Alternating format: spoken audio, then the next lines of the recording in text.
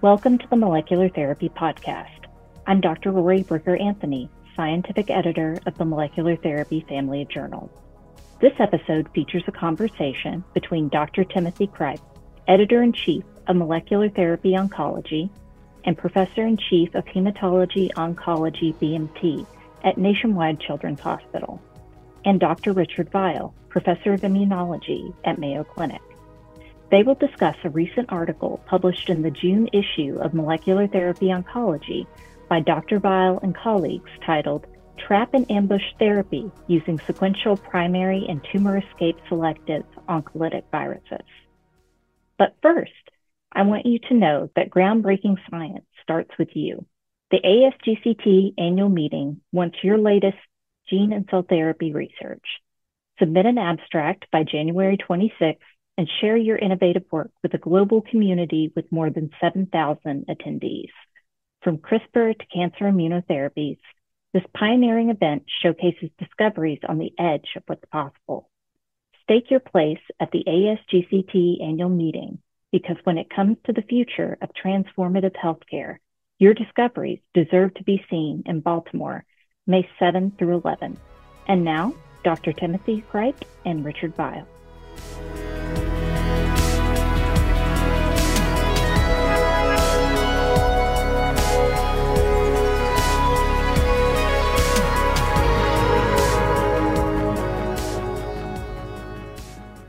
Hello, everyone. I'm Tim Kripe, Editor-in-Chief of Molecular Therapy Oncology, and I'm here with a special guest, Richard Vial, the senior author of a paper we published back when we were Molecular Therapy Oncolytics in July of 2023. But it's a seminal enough paper. I thought it was worth discussing on a podcast and interesting enough. So welcome, Richard.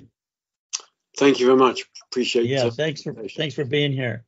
Tell us, so this is, you've always done fantastic work in the oncolytic virus therapy field. We've interacted and crossed paths over the last 20 years on a number of occasions, and always admired your work and the detail and the molecular dissection, as it were, mechanistic dissection underpinning some of the effects.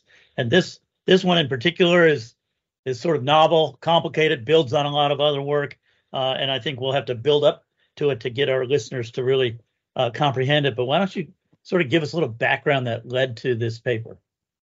Sure. Yeah. No, thanks for your comments. Appreciate that. So we did some time ago now. We did a first-in-man clinical trial of using an oncolytic virus called VSV expressing interferon beta to treat cancers in the liver.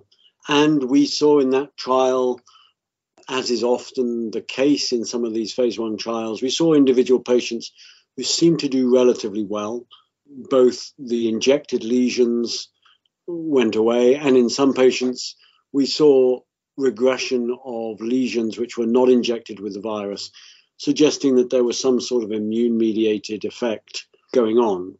But it was clear also from that trial that we needed to do more. We needed to get both a better viral replication in the injected tumors, because what we were seeing was clearly injected tumors were regressing and then recurring, implying that there was some sort of escape going on.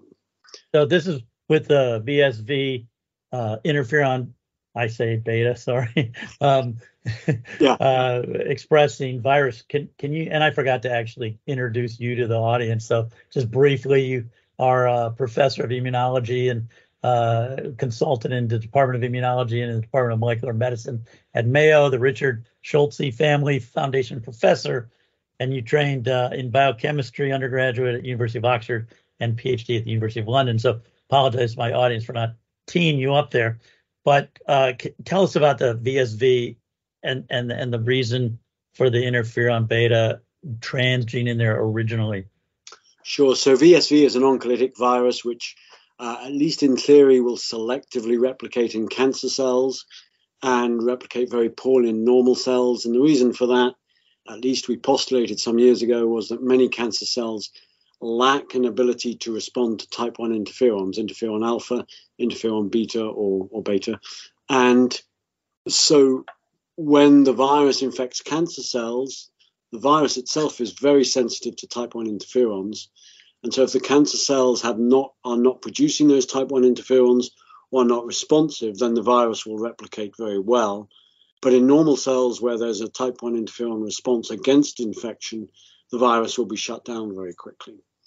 So we reasoned, as this was the first in man trial of this virus, we would add in the interferon beta gene so that the virus now makes its own interferon beta. So this was an added safety feature such that even that when the virus would infect normal cells, it will make lots of interferon beta, viral replication will be shut down.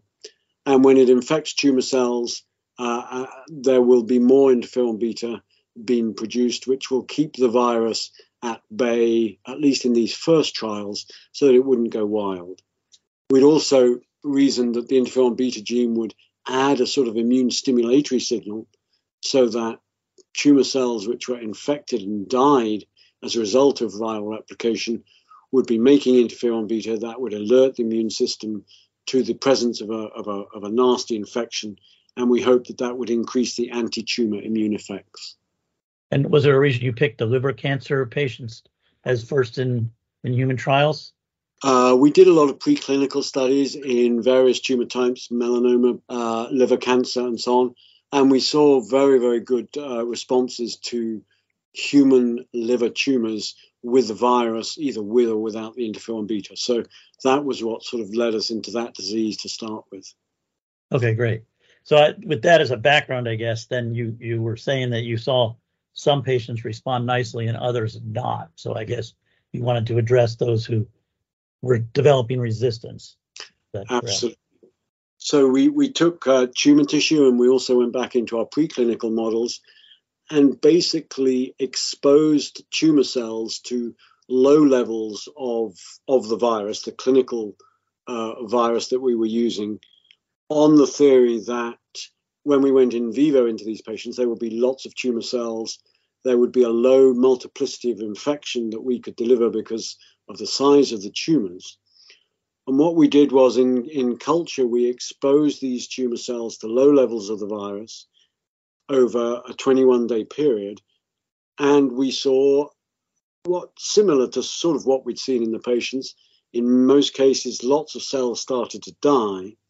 But with time, the cell culture started to resist the virus. And we saw increasing numbers of resistant cells, which now were not being killed by the virus, even though we could show that there was plenty of virus still in those cultures. So we were seeing, we thought, the equivalent of what we'd seen in the patients, an initial response followed by this development of resistance of these tumor cells.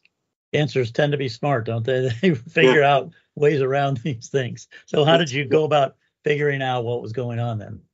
So what we did was we took those cells which had evolved to resist the viral infection, viral killing, and we did a large-scale sequencing of the genomes of those resistant cultures.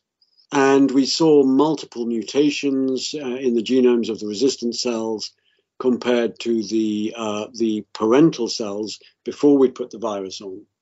But what really stood out to us was a mutation which occurred in 70 to 100% of the resistant cells following virus infection at this very high frequency. So in cell cultures where we'd put quite a lot of virus on, we saw about 100% of the resistant cells carried a mutation in a gene, a single point mutation in a gene called CSDE1, which encodes a protein called cold shock domain containing protein E1, or CSDE1. And amongst all of these mutations across the genome in these resistant cells, this mutation, a single point mutation in CSDE1, stood out to us as being in, as I say, 70 to 100% of those resistant cells, implying that its mutation was really critical in acquiring resistance to the virus. That's really dramatic numbers, and it was always the same base pair change. Yeah, what we saw was this mutation which converted a proline at amino acid 5 into a serine. And what was really quite dramatic to us was that it was we put the virus onto melanoma cells, liver cancer cells, and other cells, and it was independent of the tumor type that we were treating. We saw those cells which resisted the virus had this mutation, not always at 100% frequency, but at high frequencies between tumors. Do you think that those mutations were pre-existing at a low level and those cells were just selected, or did somehow the cells started mutating upon exposure to the virus fast enough that they could resist it? Yeah, we can't exclude that in the population of tumor cells there was a small population which had that mutation, although deep sequencing suggested that that's not the case. We went down to quite a sensitive sequencing technique, and we didn't see that mutation in the parental cells before the virus had forced the mutation. So this pretty much happens to every tumor type that you've tried where you've exposed them to VSV? Yep. And it depends, the frequency of the mutation depends upon the aggressiveness with which we select it, how high the level of virus is. But in different tumor types, we saw that same mutation occurring in those cells which become resistant to the virus. And that's not just in vitro, also in vivo? Yeah. So we grew tumors in mice, subcutaneous tumors in mice, injected those tumors with the virus in exactly the same way as we'd done in the clinical trial, and we saw emergence of tumors which resisted the virus and which had this mutation. There's a sort of a slight caveat in that we believe that the mechanisms of escape in immune competent mice are different from those in culture. So we could get about 100% of the resistant cells carried this mutation when we selected those cells in culture. But in vivo, it was always a lower percentage. And we believe that's because resistance to the virus involves other immune-mediated effects, which we don't see in culture. Okay. So then you took what I would consider a pretty smart maneuver by creating a new virus that would overcome that. Tell us about that. Right. So we saw that these cells which resisted the virus had this mutation in the CSDE1 gene and were clearly making a mutant CSDE1 protein. And so we reasoned that the virus must be using the wild-type CSDE1 protein for its replication. In the literature, CSDE1 has been reported to be involved in viral replication of rhinoviruses and a couple of other viruses, but not VSV. So we looked at the role that CSDE1 might be having in VSV replication, and we showed, in collaboration with Paul Benash at Rockefeller, that CSDE1 is indeed a critical cofactor for the replication of VSV. It co-localizes with VSV replication factories in the cytoplasm and so on. So we then took that a step further, and if the cell can escape the virus by mutating CSDE1, we wondered whether the virus can escape a mutated CSDE1 cell to recover its replication, because just as you say, cancers are incredibly smart and will find a way to evade therapy, be that a virus, chemotherapy, or whatever.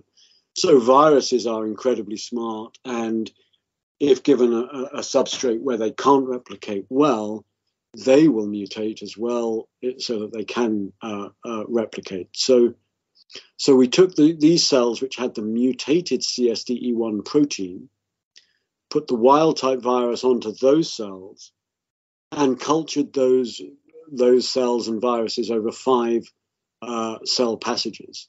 And initially the wild-type virus could not replicate very well at all. which is what consistent with what we've seen, that those cells are resistant to viral replication. But with time, we started to see a virus coming out of those cultures which could replicate with increasing titers. And indeed, after 5 rounds of growing the virus in these CSDE1 mutant cells, we had a virus which was plaquing at about the same titer as the wild type virus on wild type cells. So we knew that we'd got a virus which could adapt to the CSDE1 mutation, and we sequenced that virus to find out what it had done in order to adapt. Sort of reminds me of the old days when you would try to go speeding and you'd have a radar detector, and then the cops would figure out how to detect your radar detector, and so then they'd make a new radar detector that they couldn't. So it's this cat and mouse game almost. You've got the tumor cell that's mutating to resist the virus, so then the virus mutates to resist that new mutated tumor cell. Absolutely. Yeah. And then you also put the wild type CSDE1 into the virus as well. That made it work better as well. So it carried its own version of that, right? Yeah. So Absolutely. So then is this a never-ending process? Like the virus mutates, the cell mutates, the virus mutates, the cell mutates, the virus mutates, the cell mutates, or you think you've got something that works better?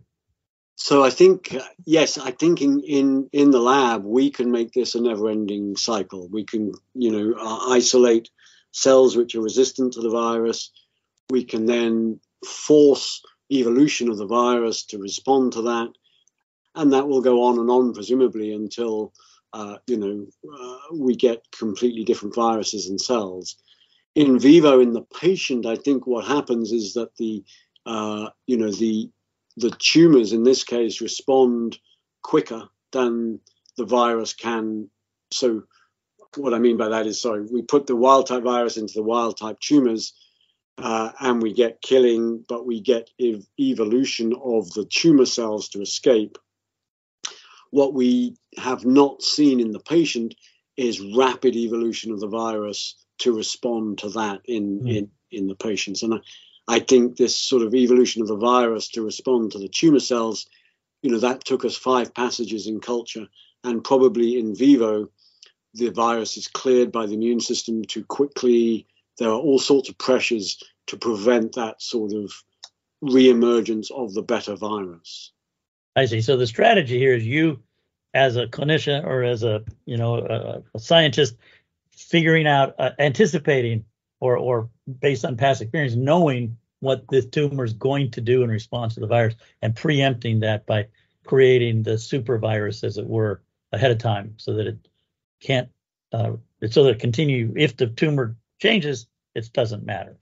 Is that That's right? exactly right, and that's why we our title was sort of trap and ambush. So I think what's attractive to us about this is if we're using a therapy, frontline therapy, be it an oncolytic virus or chemotherapy or radiotherapy or whatever that is, if we can understand how the tumor is going to fight that therapy, i.e. it's going to mutate in order to become resistant to the therapy, in this case the virus, then instead of that being a bad thing, we can actually start to exploit that, because we know that if we force that evolution of resistance, then we can use that resistant phenotype to our own advantage by coming in with a follow-up therapy, in this case what you're calling the supervirus, and that supervirus will now be specifically selected to fight the resistance. So we can drive the tumor, we can trap the tumor into a phenotype which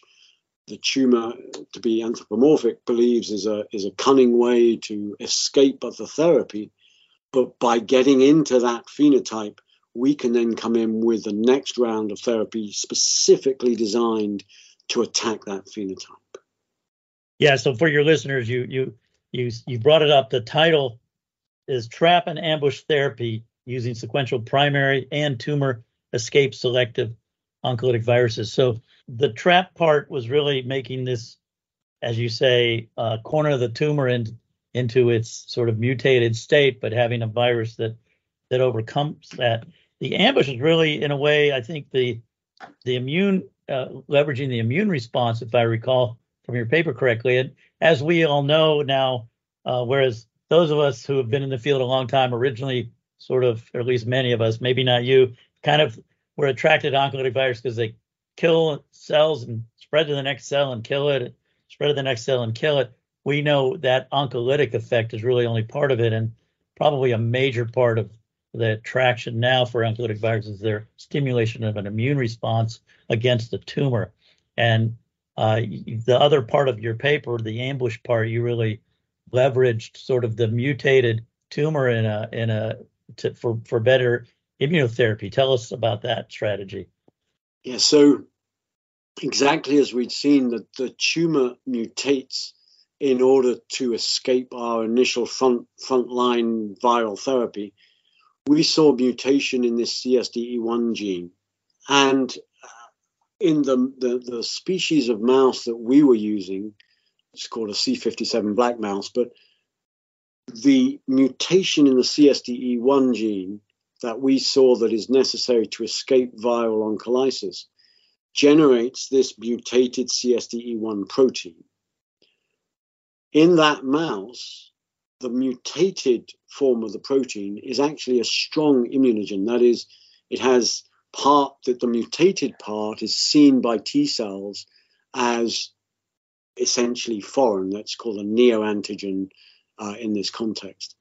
So in a previous paper that we published, we knew that by driving this mutation to escape the virus, the mutated tumor cells were actually making protein which is potentially a target for T cell therapy. And as well as CSDE1, that's probably true for a variety of other proteins which become mutated as a result of the resistance process.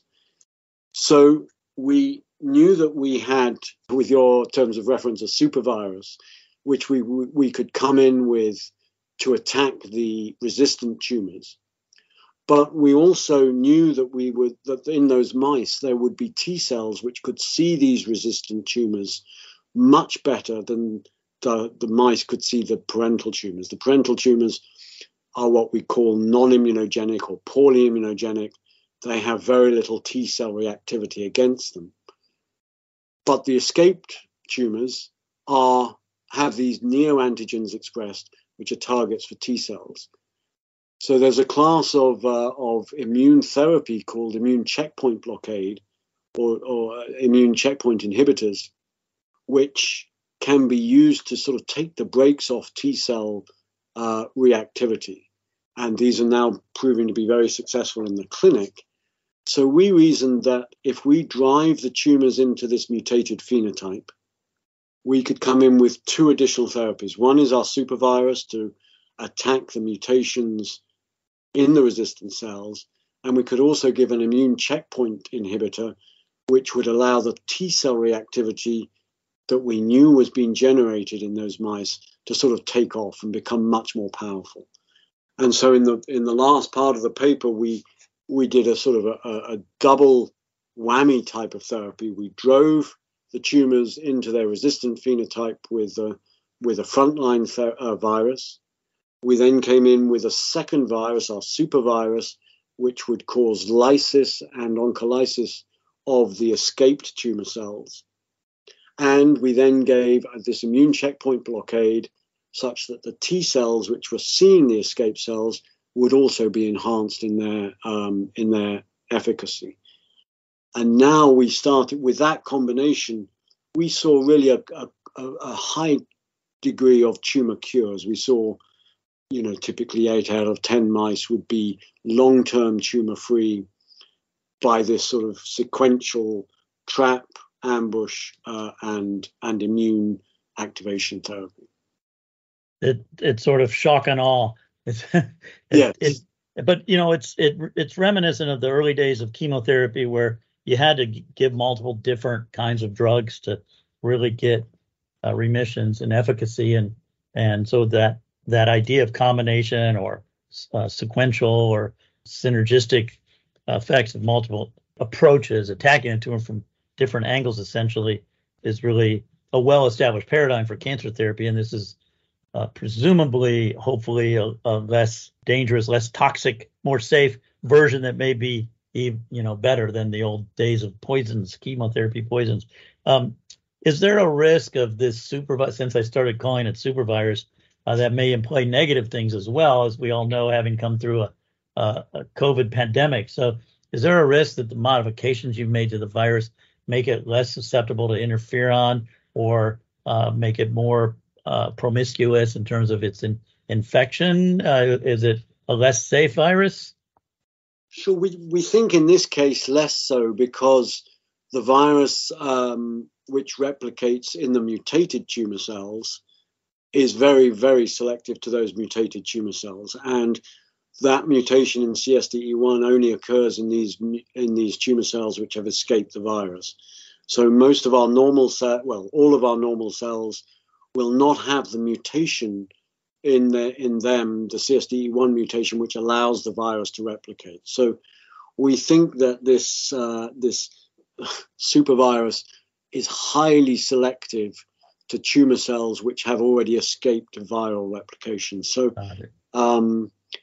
that said, our whole paper is predicated on the ability of viruses to change according to the substrate, on which they're trying to replicate. So there's always a chance of further changes in the virus and so on.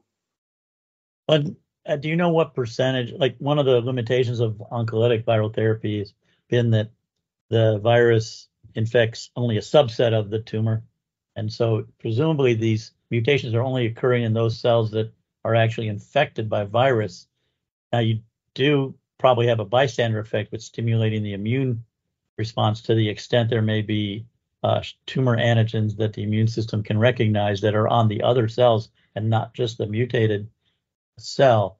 Have you looked into sort of the details of that phenomenon, and what percentage of cells are getting this mutation, and is there an enhanced bystander effect and so forth? Absolutely right, yes. So in fact, in the therapy experiment where we gave the first virus, the second, the first clinical virus, then the supervirus, and then the immune checkpoint blockade, we tested this therapy in a group of mice where we gave the first virus, the supervirus, and no immune checkpoint blockade. And we saw significantly better therapy than with the parental virus by itself, which is encouraging. But we didn't see as good a therapy as if we gave the immune checkpoint blockade. So the inference of those data is very much that viral replication is a good thing. It drives oncolysis exactly as the oncolytic camp, as it were, the direct viral lysis would predict, but that we clearly need to amplify the levels of replication and oncolysis with an anti-tumor T cell effect. And so when we gave the immune checkpoint blockade, we typically went from about 30% of the mice being cured with just the viruses to anywhere between 80, 90, in a couple of experiments, 100% of those mice being cured when we added the immune checkpoint blockade. It's clear, I think, that the virus replicates in a proportion of the cells, but that is sort of lighting an immune fire, and we need to exploit the immune fire as well as the direct oncolysis. So we're starting to run up against time, but I wonder if we can sort of wrap this up with a discussion about the future, the generalizability of this approach. Perhaps, is this going to be just limited to a VSV phenomenon? Is it, if it is, or even if it isn't, is it you think it's limited to certain tumor types? What is the outlook, and what will be the strategy for clinical translation, and how hard, easy or hard getting this kind of approach into patients will that be? Sure. So I think that the concepts that we talk about in this paper will be applicable to a variety of treatments, both viral and others. So, with our ability now to do deep sequencing and the whole range of big data accumulation, I think it would be possible to look at tumor recurrences from any frontline therapy.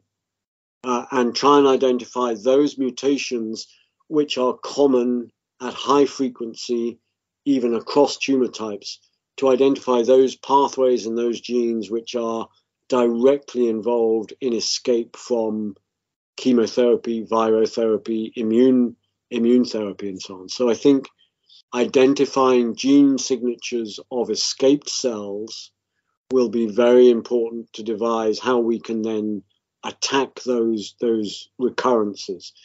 With VSV, I think, this virus is very specific.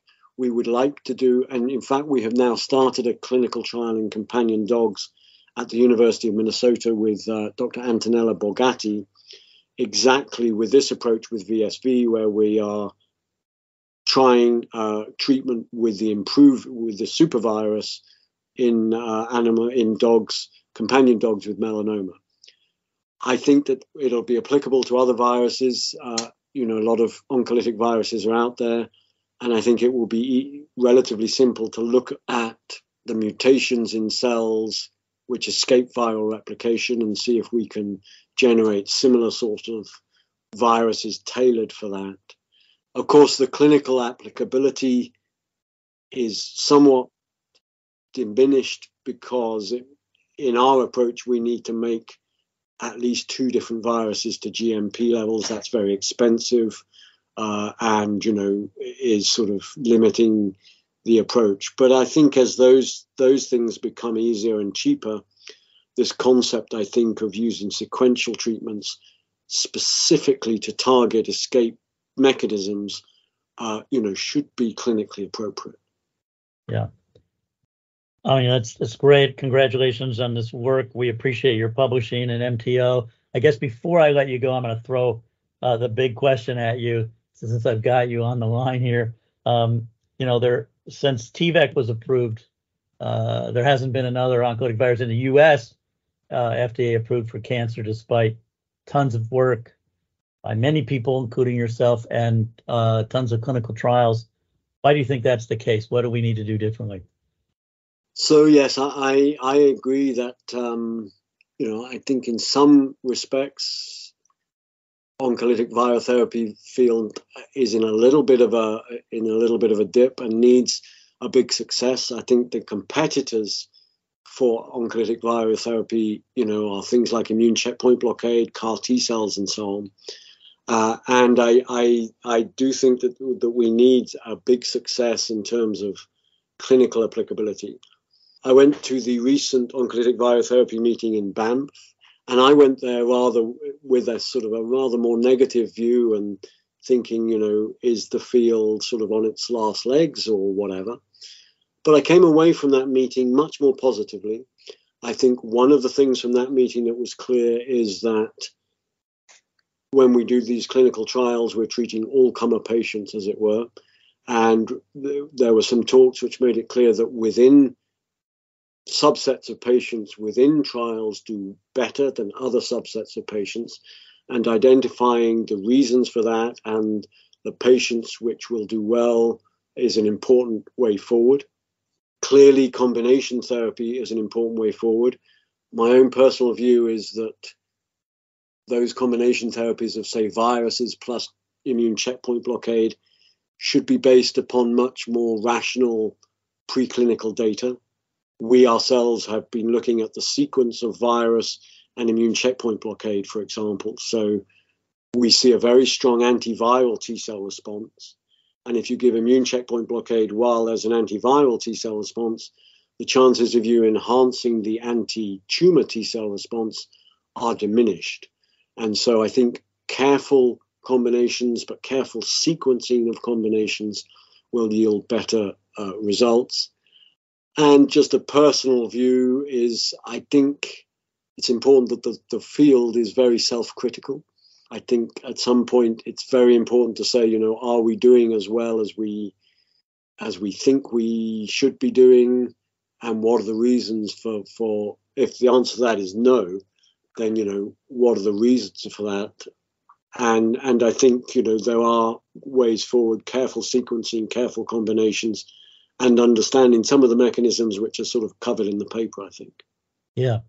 Well, certainly there's still a lot to learn, and I missed the Banff meeting, although I'd hoped to go, but I'm glad to hear that you were a bit rejuvenated by it for the field, I guess. Sounds like predictive biomarkers need to be developed to identify those patients who are most aptly suited to respond to these kinds of therapies is an important thing going forward. Fantastic. So. Yeah, thank you so much for the conversation. It's been great. We appreciate all the work you're doing, and keep it up. We're looking forward to your next publication. Thank you. I really appreciate the invitation to talk.